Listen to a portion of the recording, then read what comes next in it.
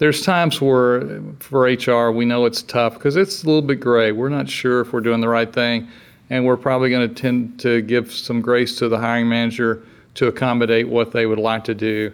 But there was no gray area here. This was clearly, as you said about the broadcast, this was clearly a train wreck unfolding before their eyes.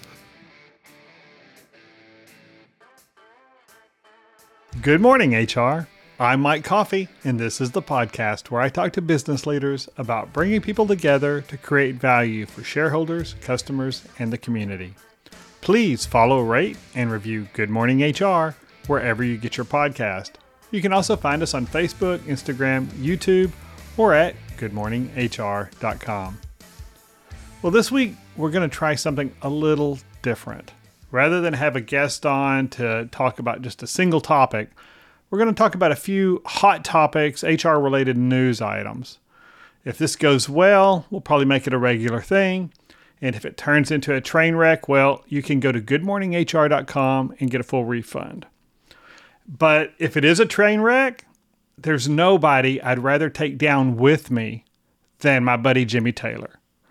Jimmy has been a guest on the show. He's executive director of Dallas HR, and right now he and his team are knee-deep in preparing for this October's HR Southwest Conference. But he's also, over his career, been a recruiter, an HR consultant, an entrepreneur, and in fact, he is a co-founder of one of the trailblazing recruitment process outsourcing firms in Texas.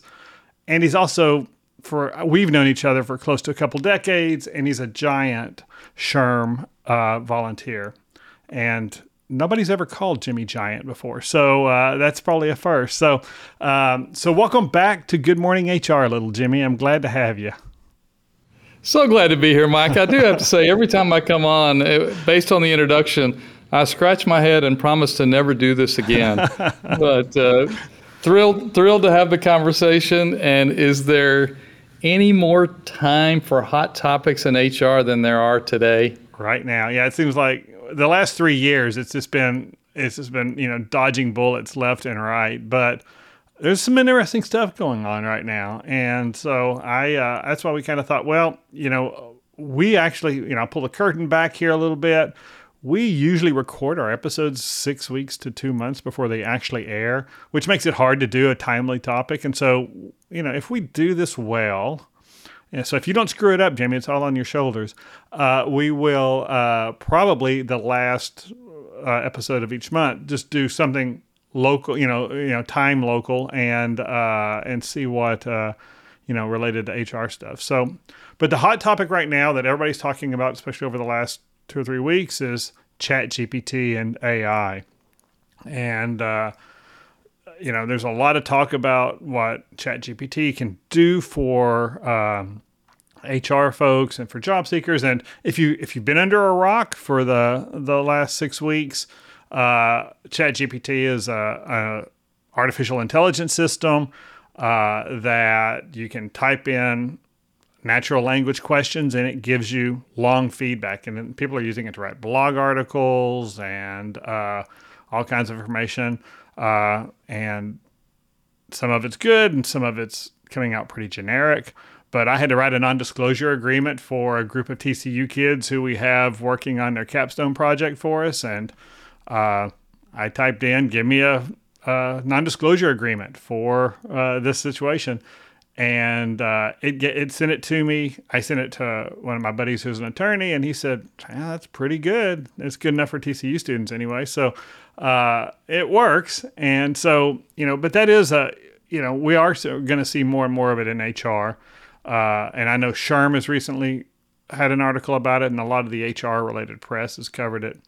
And on the flip side, people are concerned that, okay, well, what does that mean if my candidates are using ChatGPT to write their cover letters?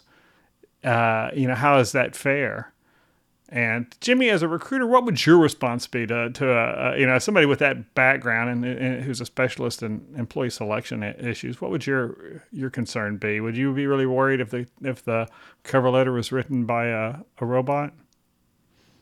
Well, before I jump to my thoughts on that question about the cover letter being written by a robot, I've got to say, I really wasn't familiar with ChatGPT until, I don't know, maybe a couple of months ago when you started telling me about it. And I'm not sure if it's the most amazing thing I've ever seen or the most frightful thing I've ever seen. It is a fascinating topic. But back to the question about the cover letter, Mike, I think it's funny how things are just always go full cycle, right? But the interview process, I believe, is still so manufactured and artificial. I'm not sure just a candidate that uses ChatGPT to write their cover letter is alarming. I think it's just one more step in a relatively flawed process. In fact, I might even go on the candidate side and say, if I'm looking for somebody who's pretty technology savvy and they're using ChatGPT to write that, I can be pretty assured that they're right and they're checking that box.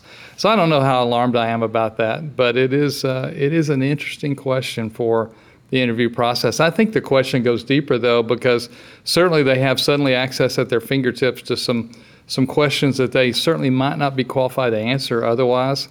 And I would think if they had a good handle on the questions that were going to be asked, they could be much better prepared than candidates have been in the past.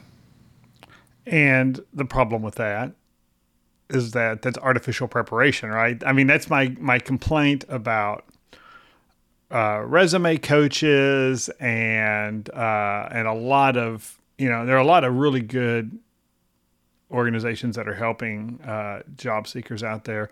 But when they're, it's a lot like we hear about, high school students when we're teaching them to the test, and we're telling them how to answer the questions right or a certain way there's some value there, but also are we really getting to know the candidate? But again, like I think you and I are on the same page. The issue isn't the technology. The issue is you as a manager, you probably suck at interviewing. You're not preparing for it. You're not writing you're not thinking through what are the competencies that I need to uncover. What are the core behaviors that I need to, dig into and understand about this candidate, and to really understand, how they've solved problems in the past like this and how they've operated in an environment like ours and what do they bring that's unique to the table. When we just tell me about a time in your career where you had a conflict with a teammate. Okay, so yeah, good for you. You took a behavioral interviewing class 20 years ago, but that doesn't tell you if this guy's going to be a good engineer or not. Mike, have you been sitting in on my interviews again? Yeah, and you won't hire me, so I'm doing something wrong. No, I totally agree with you. And it not that this topic is around recruiting, but we'll stay on recruiting just for a moment. I mean, it goes back to what we know to be true, and that is if we have a chance to really do in-depth interviewing that's based on the skills needed for the role, things that they can't fake just through an answer. And if we have strong referral sources, including our own employees in terms of the candidates that are being brought in, we know those folks are going to perform higher. They're going to stay with us longer. They're going to be more engaged while they're on the job. I mean, it goes back to the truths we already know about what great recruiting looks like. So is it a game changer? It's interesting. I don't know that we've thought through it all, but I don't know that it's going to improve or take away from the current interview process, because I think you got it right. It's the skills of that individual interviewer that really matter. And that willingness to dive deep, to go back to the BEI type language, to unpeel that onion, dig deeper, and make a real connection with the candidate, and really understand, what their motivations are and those kinds of things. But from either the interviewer point of view or the candidate's point of view, one of the cool things that I've seen people doing with ChatGPT is give me a list of questions that I should ask in a job interview with an engineering candidate. And it's actually pretty good at it. It comes up with, at least those starter questions to start to flesh stuff out. And it's never said, would you rather be a dog or a cat? It didn't ever give me that kind of dumbass question that people ask, Stallone or The Rock, which one would you be? Those kind of things. So So at least it's got that going for it. Yeah, don't you think it really speaks to the opportunity to really automate some pretty simple tasks within HR and really transform the work that we do? When I think about, you sent me an excerpt from questions you had asked, and when you asked for suggestions on how to implement a ChatGPT process, the implementation steps were wonderful. Think about all the things that we could do differently as HR leaders in using that kind of technology to make our lives better and make our teams' lives more fun, more productive. And for listeners who have not played with it yet, I'll include a link to the OpenAI website, and anybody can access this right now. I'm paying for a subscription to ChatGPT 4, and I think it's like $20 a month, which is the latest language model that they've got, and it's come out in the last couple of weeks, and it's incrementally, significantly, or almost exponentially better than the 3.5 of the previous version. But so I asked it, what problems might arise from using AI in human resources? And it gave me probably 150 words back, but it highlighted bias, which is definitely, that goes back to that. If you've got bad processes and you automate them, all you're doing is automating bad processes.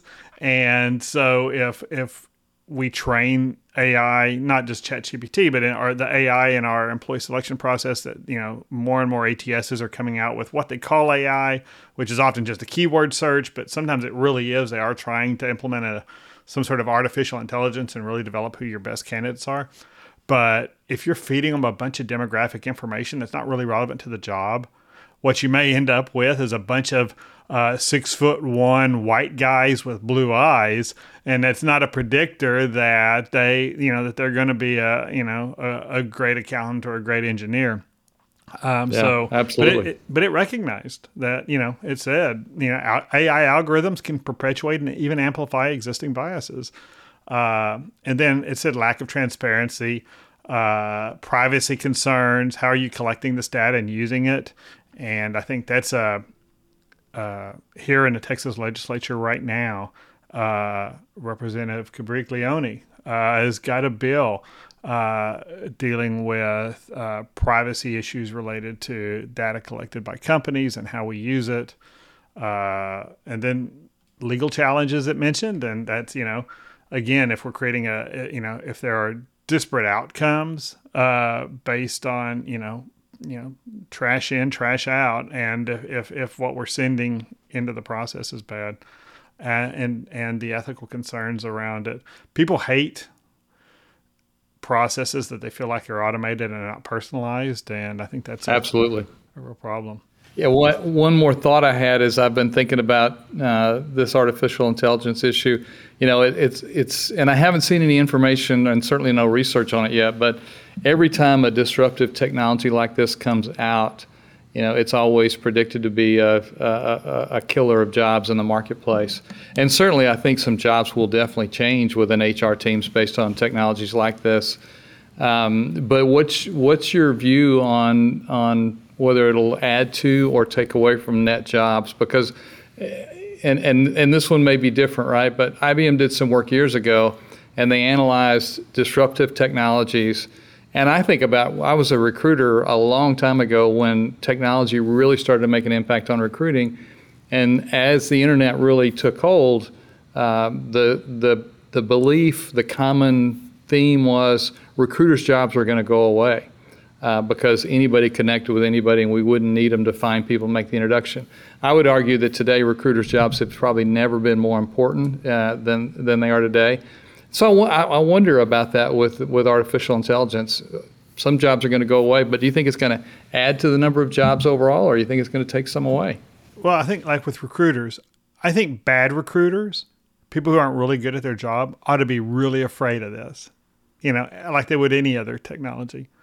But really good recruiters who add value, who aren't just doing post and pray, and that kind of approach to just, who aren't just sorting resumes or applications all day and just doing an administrative clerical approach to recruiting.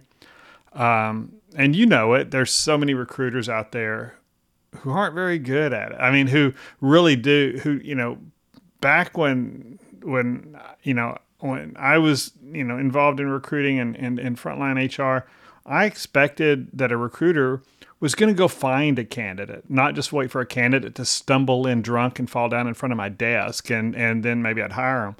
And I think a recruiter who is smart and can use the data that's available and use AI to identify really strong candidates that they can reach out to cold, candidates and reach out to them, and really, I think they're going to excel. And I think it goes the same way with, everybody complains they can't get answers from their HR department because HR is understaffed. And so I've got a question about my benefits. If you get a really smart AI system with a with a chatbot interface that and somebody can jump on my intranet or the network at inside the company and say, what is my maximum HSA contribution this year? They don't have to talk to a person, and it can spit it out. Okay, what forms do I need, and just follow up, and that's perfect. I mean, and I don't think it's going to be a net jobs killer because I think every piece of technology we've seen, sure, there's not many people out there creating buggy whips anymore, but there are, the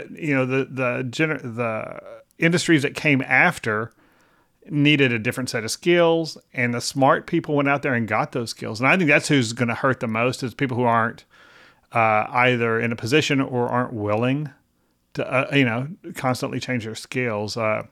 You shared with me an article around, around that Suzanne Lucas, I think, wrote, that, who's also been a guest, wrote, about the death of the degree, and is are college degrees really, we are definitely keeping this video in the in the podcast. So if you're listening just to the podcast, go find the video, because the Jimmy was sitting too still in his office and the lights turned out because the motion detector, and so he was waving his arms. And I'm saying this now just so that Rob, our producer, has to include this piece in the podcast. You've got to see Jimmy waving his arms. Normally, I actually fall asleep before that happens, so that's too bad.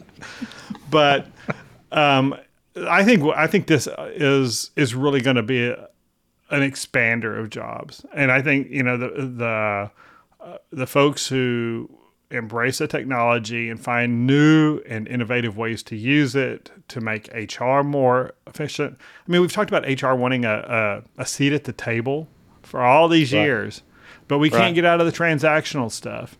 But now, as soon as they want to take the transactional stuff away from us, we're screaming, "Oh no, that's my job! I need job security." And so I think but I think that's just the reality. Lower skill jobs are always going to get replaced by technology eventually, because they're so expensive, and that's just the reality. So what does that mean? It means you got to go out there and build your skills. And smart companies who have those people on board already are who maybe need a skills upgrade, but they hopefully will realize it's better to upgrade those skills and on the company dime than go find some, let this person go and go find somebody, who already has those skills. A lot of this stuff we can train our people to do. People want to grow. People want to grow professionally. They want to learn new skills. That's what one of the keys to happiness is. When you read about happiness, it's that ability to continue developing in your areas of strength. And if an employer does that, you get better engagement. And so these are all just tools that we can use. I'm having lunch next week with a young man who's a graphic artist who's really in the last 6 months embraced a lot of AI stuff. And what he's doing with AI is just amazing on the graphics art side. And even though it still wants to give people 6 fingers, I don't know if you've noticed that, but a lot of the AI generated art ends up with people having 6 fingers or 2 earlobes on one side or something. So, but I'll start looking for that. Yeah, it's an ugly rabbit hole, and because so much of the AI is trained off of what's on the internet, a lot of the art that's generated isn't safe for work. You have to kind of be careful, because sometimes if the internet was your actual model, sometimes things come back. But the other thing, I asked what are potential benefits. I asked ChatGPT, what are potential benefits of AI? Improved efficiency, enhanced accuracy, which if you've got good models and good data, and it's funny because it said one of the risks was bias, but then it also said one of the potential benefits was unbiased decision making, and I think that makes a lot of sense too. If especially on the pre-screening end of looking at candidates, the ability to intentionally ignore what college they went to, or even zip codes and things like that we pick up on, or spellings of names or other things that suggest cultural relationships that we don't want our hiring managers to take into account. If we can remove some of that, and personalized experiences, the more, everybody complains about big data and everything that all these companies know about us, but if I can make my candidate who I've never met, and if they hit our site and I'm powered by an AI on the back end that already knows a little bit about them or can learn about them quickly and make this a really personalized experience, even if it's automated, that seems like a no-brainer, right? As far as a recruitment and that's the first impression into the organization. And of course, it mentioned cost savings, predictive analytics, and knowing, having that idea to know AI is smart enough to say, okay, well, given the age of your population and your past, insurance claims and all of this is what this is what you should budget for this year, and for it just to do that for you on that front end, and it did say better candidate matching, which makes sense too.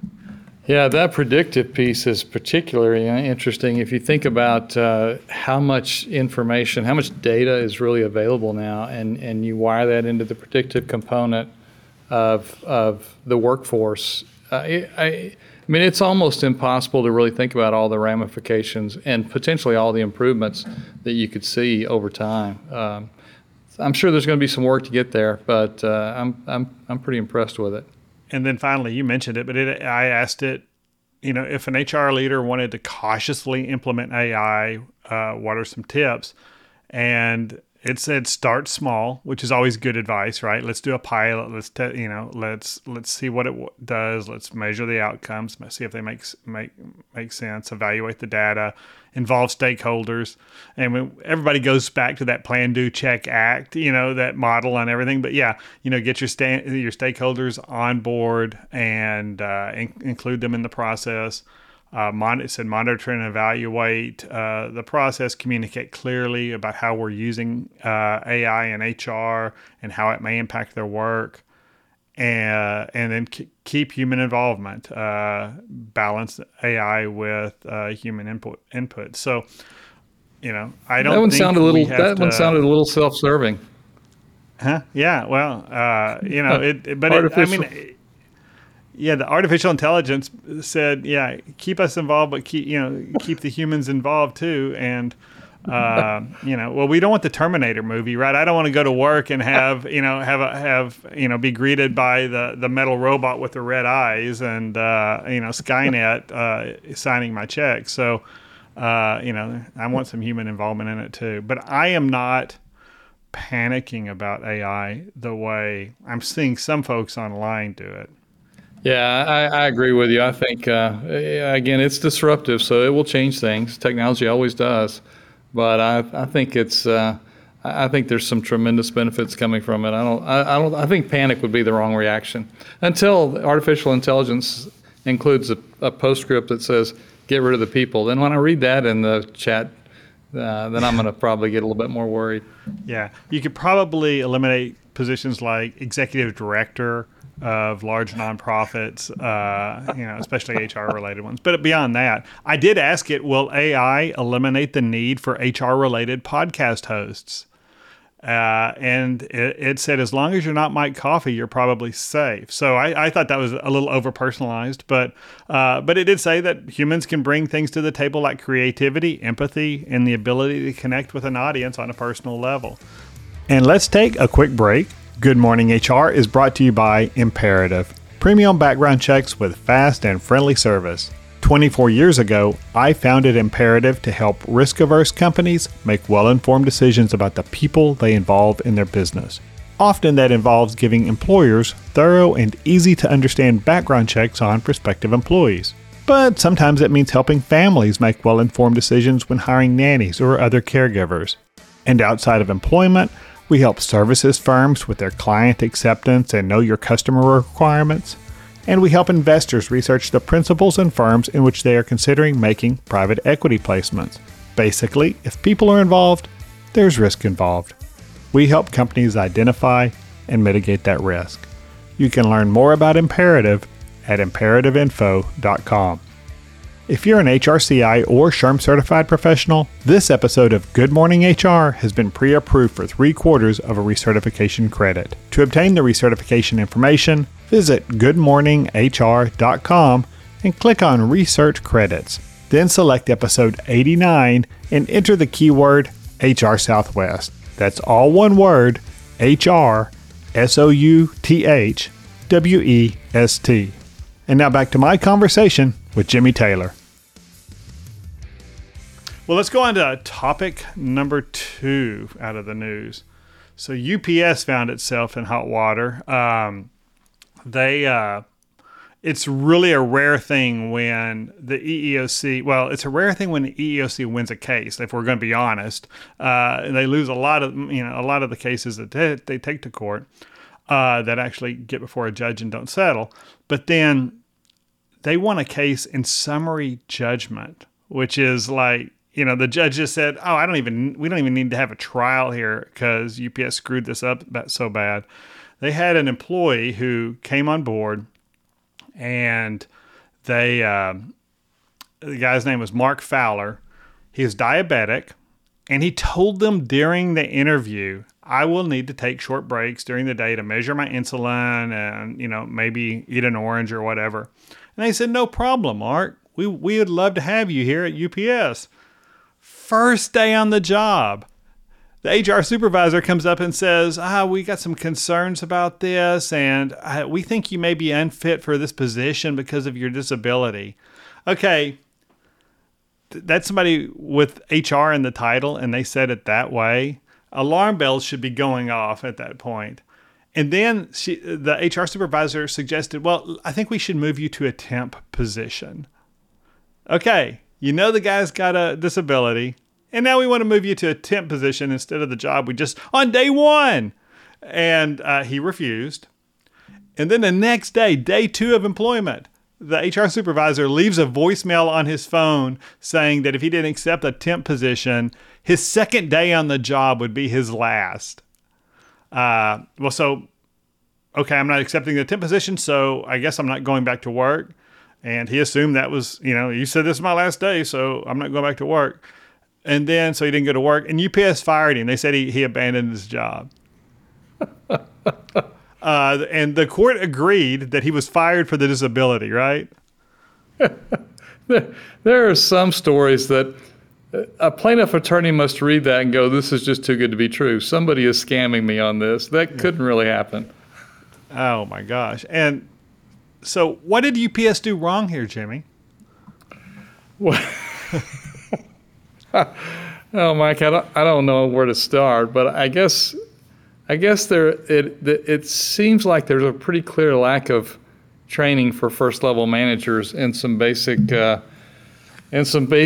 recruiting and management principles that actually just happen to coincide with law. But I guess it's indicative maybe of just how much work we still really actually have to do in leading and developing managers. Because if you said just give me one thing they did wrong, it's just poor management, and we all see that, right? It happens so often. And look, managers are busy; they're doing a ton of things. It's a tough mantle of leadership that they wear. We get that, but for a manager to be so unaware of the legal and just good human practices of how to manage someone, In this case, it's simply stunning. So I guess that's the first place they went wrong. I don't know if we're going to go through the whole list. We could be here all day.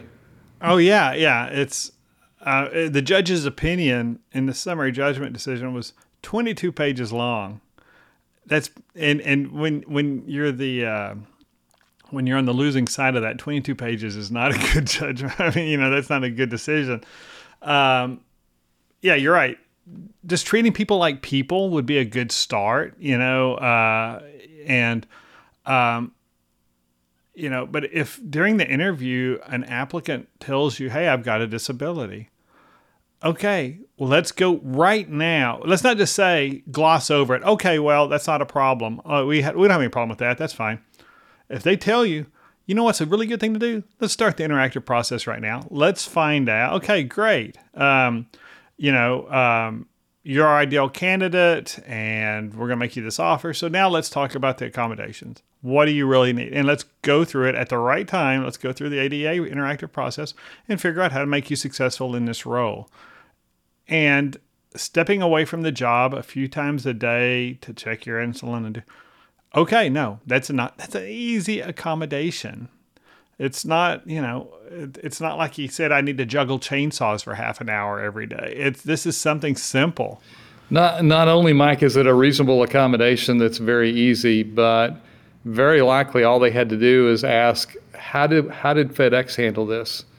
Because he had, and then we don't know for sure that he was in the same role. He was a package loader, so we don't know if he was in the same role for FedEx, but if he were in the same role, certainly it seems like a reasonable question to find out what the accommodation looked like. Maybe it was unusual. Maybe instead of a quick, finger prick that we really think of, maybe there was something about his condition that took him away from the job for 30 minutes. It doesn't feel like it, but there could be more there. But at least kind of digging deep into how that had worked for a similar role with a similar company seems like it would have been a prudent interview question. Yeah, and they said it would be a safety issue, but they didn't go through the interactive process at any level. So maybe it was. I mean, I don't know this guy, but even if there was a legitimate issue, you go through the interactive process and then you determine that. And when you fail to go through the interactive process, on its face, you violated the ADA when you make a decision based on somebody's disability. And so, and they hired him, and then they do it, and then they leave the other rule is if you're gonna be an a-hole, do it verbally. Don't write it down, or don't send an email or leave a voicemail. Okay, and when you leave a voicemail on somebody's phone saying this, the second day, if you don't do this, your second day on the job is going to be your last. Okay. That's Exhibit A. I mean, I'm not telling you people do bad stuff to avoid litigation, but don't put the bullet in the gun and hand it to somebody, and just think about what you're doing. But clearly, nobody in this process was thinking. In this poor plaintiff in this case just got the short end of the stick. And so it goes, like you said, back to management training. But this was also an HR supervisor, and so what the heck is going on in HR over there when I first read it, my first thought was, and I would almost bet money on it, this was an HR supervisor who was being led to accommodate the manager. The hiring manager had an idea, had an opinion, and we don't want HR to have the reputation of being Dr. No. And HR's got this reputation, they're always the police. And so, I would almost bet that you'd had a very different circumstance if the HR supervisor had felt empowered to push back a little bit and to tell management, no, let's go through this process and let's do it this way. I don't want to throw her under the bus completely, because I've just seen too many HR people get stepped on by ill-informed managers, and I think that's one of the things HR needs to do a lot better job of is insisting that managers get educated in the process, and sometimes it's on the job. Well, let me explain. I always say HR is your risk advisor, not your risk manager. Your risk managers are that frontline supervisor all the way up to your CEO, the people who are actually making those decisions about how people are, treated in the real world. But HR definitely has that responsibility to step up and say, if you do this, here's what the potential consequences are. Right. Particularly when it's so overboard. I mean, this was not close. This was a clear-cut violation that the only way they would avoid some kind of legal action is if the employee just decided not to pursue it, right? But certainly, there's times where for HR we know it's tough because it's a little bit gray. We're not sure if we're doing the right thing, and we're probably going to tend to give some grace to the hiring manager to accommodate what they would like to do. But there was no gray area here. This was clearly, as you said about the broadcast, this was clearly a train wreck unfolding before their eyes. And we've made it 2/3 of the way down the track, and we haven't thrown the train off the tracks yet. So let's see if we can do it this time. Our last topic I have entitled, "Has the NLRB Lost Its Freaking Mind?" So back in February, the National Labor Relations Board came out with the McLaren-McComb decision that basically said severance agreement, the non-disparagement and confidentiality clauses and severance agreements can infringe on National Labor Relations Act Section 7 rights. In other words, you can't have an agreement that on separation that limits an employee's ability to engage in or support union-related activities and to improve in their opinion, the workplace and the working conditions of their peers.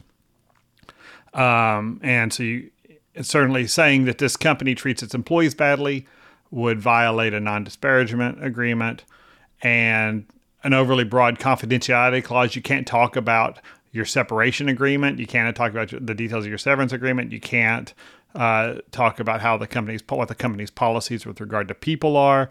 Confidentiality clauses. Well, the NLRB said that those infringe on Section 7. So when that came out, a lot of people thought, well, that's probably overstepping. And the real issue is these people are no longer employees. So how are we violating their rights to organize a union if they're no longer employees? And the board kind of addressed that a little bit. But there were probably still ways to do it. So, have those confidentiality clauses and things and say, well, but none of this is meant to limit your Section 7 rights. And you definitely should have the right to fully do those. Well, this past week, Jennifer Abruzzo, their general counsel, came out with a new guidance to the regional offices at NLRB and said, well, let's go even further. This decision from February from the board is retroactive to all previously issued severance agreements. So every severance agreement ever issued that's still in effect could be impacted and is potentially illegal under the National Labor Relations Act, according to the NLRB's current position. And she also said that it may include non-compete clauses. And I read her actual guidance, and she said, my opinion is this, that this ruling may also affect non-compete clauses, no solicitation clauses, no poaching clauses, liability releases, covenants not to sue. And she didn't give any legal reasoning for why she thought all those things should be lumped in under this decision. So Jimmy, has the NLRB lost its freaking mind? I don't know, Mike. I got to tell you, when I read this one, and I had not heard this, and I really wasn't aware of it until you sent it my way. This was so bizarre, especially about the opinion. The date being irrelevant. Agreements signed prior to 2/21/23 were impacted by that. Not only are they impacted by that, but the company has the obligation to go back and inform those employees that their agreements were overly broad and advising them that they're null and void. and they won't enforce the agreements or pursue any penalties. I mean, it's stunning, and I would be surprised if it's upheld when it's challenged, but I don't know. I'm almost speechless on that one. Well, and the thing is this is a federal government agency, and they're very good at overreach. And the Biden administration, when they came into office, said one of their big concerns were non-compete agreements, and so this is kind of an oblique way of dealing with some of those things. Maybe the good news, I think, is that the Chevron deference, that legal concept that courts should defer to administrative agencies' rules and policies and interpretations is really getting watered down. And especially the Supreme Court is not real big on it, and a lot of federal courts are pushing back that Congress needs to do its job, and it's and if this is really what the law, what the agency thinks the law needs to be, then Congress needs to go rewrite the law to include that, rather than letting agencies, the administration, that branch of government, just create law and policy out of whole cloth. So that's the good news. But what I'm afraid of is, okay, so we've got a Democrat in the White House right now, so the administration is generally, NLRB especially, is going to be generally pro-employee. So we get a Republican in next term, or the term, at some point in the future, and it swings back the other way. And rather than having court decisions or new laws that require this, they interpret this way, we just get a new NLRB decision that says, "Oh no, forget all of that. Go back to what you were doing before. Everything's fine." And then we just swing back and forth like we do with Weingarten rights now, with the whether a non-union employee has a right to have a representative in during conversations with management about performance and other kinds of issues. It depends on who's in charge, and it changes back and forth. And so now if every time I sign a severance agreement, its validity depends on who the next president is. And what the future rulings will be. Right. Yeah. It's just nuts. And then the other thing is, okay, if I can't have a severance agreement, the whole point of paying somebody the money in a severance agreement is to settle any claims. And be done and move on. Right. Yeah. And if I can't do that, I'm not writing those checks. So there's going to be a lot of, if severance agreements become almost impossible to do, well, then what that really means is who's going to pay a severance anymore? I mean, if I don't get, as an employer, anything for it, if I can't prevent myself from any potential liability in the future, if I can't pay it right now, I can't just say, hey, let's just make a clean break. Then the people who are really going to lose are the 99% of the people who were never going to file a claim anyway. But if I can't get anything as an employer for that money, am I going to write a check? Mike, you seem to be implying that sometimes federal overreach leads to unintended consequences that actually harm the constituents they're trying to serve. But surely I'm mischaracterizing that position. Yeah. You're totally mischaracterizing everything I'm saying there.